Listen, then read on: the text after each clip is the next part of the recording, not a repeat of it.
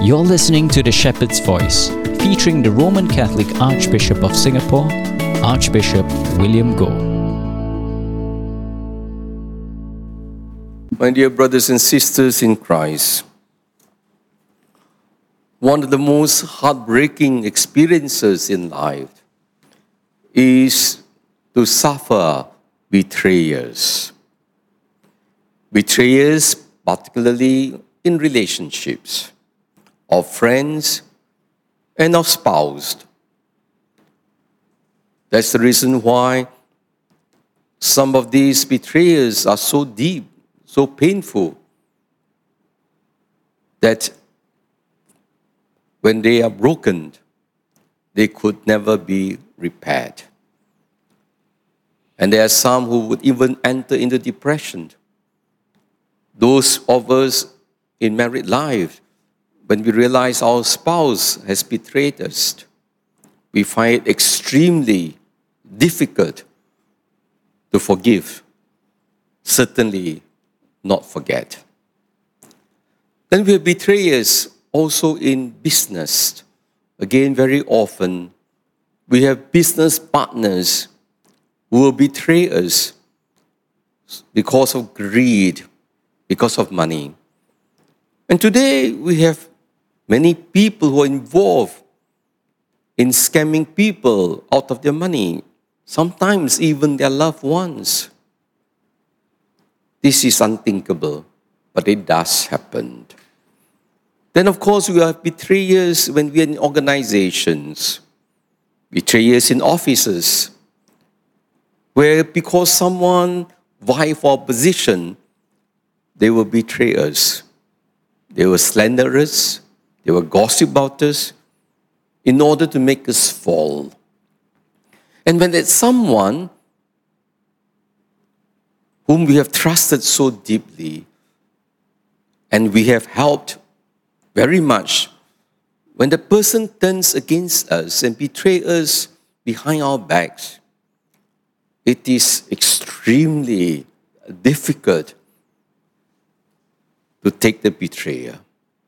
The hurts will be so deep, a sword that pierces your heart.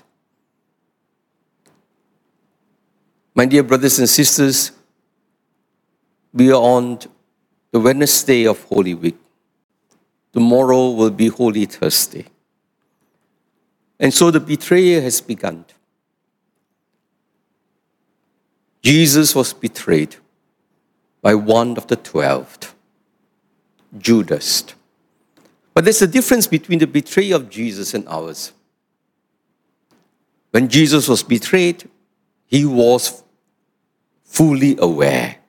Most of the time, when we have been betrayed, we do not know until we find out much, much later on when the damage has been done and become irreparable. But for Jesus, he knew Judas was betraying him. All the prophecies that he had made in scriptures. And not only that, Judas would betray him for 30 silver pieces to be paid for a slave. But that would cost his life. And Jesus, fully aware of what was being done behind his back by Judas, he was calmed. He did not react. He did not retaliate. Unlike for us all, if we know that someone is betraying us, immediately we will cut the person off. Even if we do not retaliate, surely we need to defend ourselves. We're not going to allow the person to continue to cheat us. But for Jesus, he was different because he was conscious of his Father's divine plan. He knew that his end was near, as we read in today's gospel. He knew that the only way to bring about the kingdom was through his death. Actually, in St. John's Gospel, earlier on, he has been withdrawing whenever the oppositions by the Jewish leaders get tensed. But that was because his time was still not there yet. But now he knew his time has come. My dear brothers and sisters, Jesus cooperated with the plan of God, knowing that his death would bring about salvation of humanity. Cooperating with God's plan was what gave Jesus the courage to continue to allow himself to be betrayed. But my dear brothers and sisters, perhaps there is another reason why Jesus did not retaliate. I think it was because of his love for humanity, particularly for sinners and traitors like Judas. Until the last minute, Jesus was still appealing to Judas to give up his plan. Jesus was still very nice to him. This is what we are called to do. Because Jesus himself lived out what he taught. He says, love your enemies. If someone slaps you on the right cheek, turn your left. For your coat, give him the other cloak. Someone asks you to walk 1 mile, you walk 2. And Jesus was like that. He wanted Judas to turn away from his sin, won over by his love, by his kindness. He knew that would be the only way to really win Judas over. Not through threat, not retaliation. He was truly the suffering servant. As we have read, the Lord has opened my ear. For my part, I made no resistance. Neither did I turn away. I offered my back to those who struck me, my cheeks to those who tore at my beard. But my dear brothers and sisters, don't think that Judas was the one who betrayed Jesus only. The other 11 also betrayed Jesus. When Jesus said, someone will betray me, all the 12 said, not I, Lord, surely. Sometimes we are over-presumptuous, overconfident of ourselves. Perhaps if you look at your conscience now and you say, oh, I've never betrayed anyone. Really? Really? Ask yourself, how often have we betrayed people in our lives, our loved ones? We have shared responsibilities. That is also betrayal. Responsibilities in work, responsibilities at home, responsibility towards children. That is also betrayal. Have we betrayed all those under our care?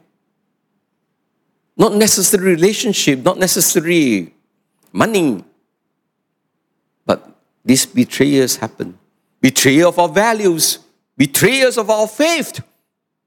Because we have many anonymous Catholics. Only in church they are Catholics. Outside the church, they live like pagans. Betrayal. Refusing to recognize Jesus, to acknowledge him. That was precisely what happened to Peter, who denied Jesus 3 times. He was a traitor because he cared for himself, his own life. So my dear brothers and sisters, so before we say, surely not I, Lord, we must say, I have betrayed you, Lord. And so what is the outcome? If you have betrayed the Lord understands. He gives us a free choice. Like he gave the free choice to Judas and to the 12. He wants us just to repent. Repentance is all that is necessary. nothing more. Judas, unfortunately, that's why the day gospel said better that he had never been born. He did not repent.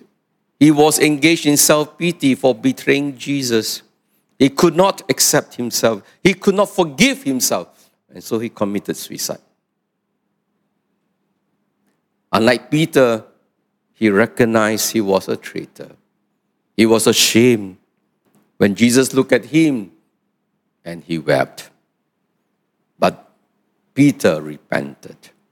He was not afraid to come back to Jesus to ask for forgiveness. What about you?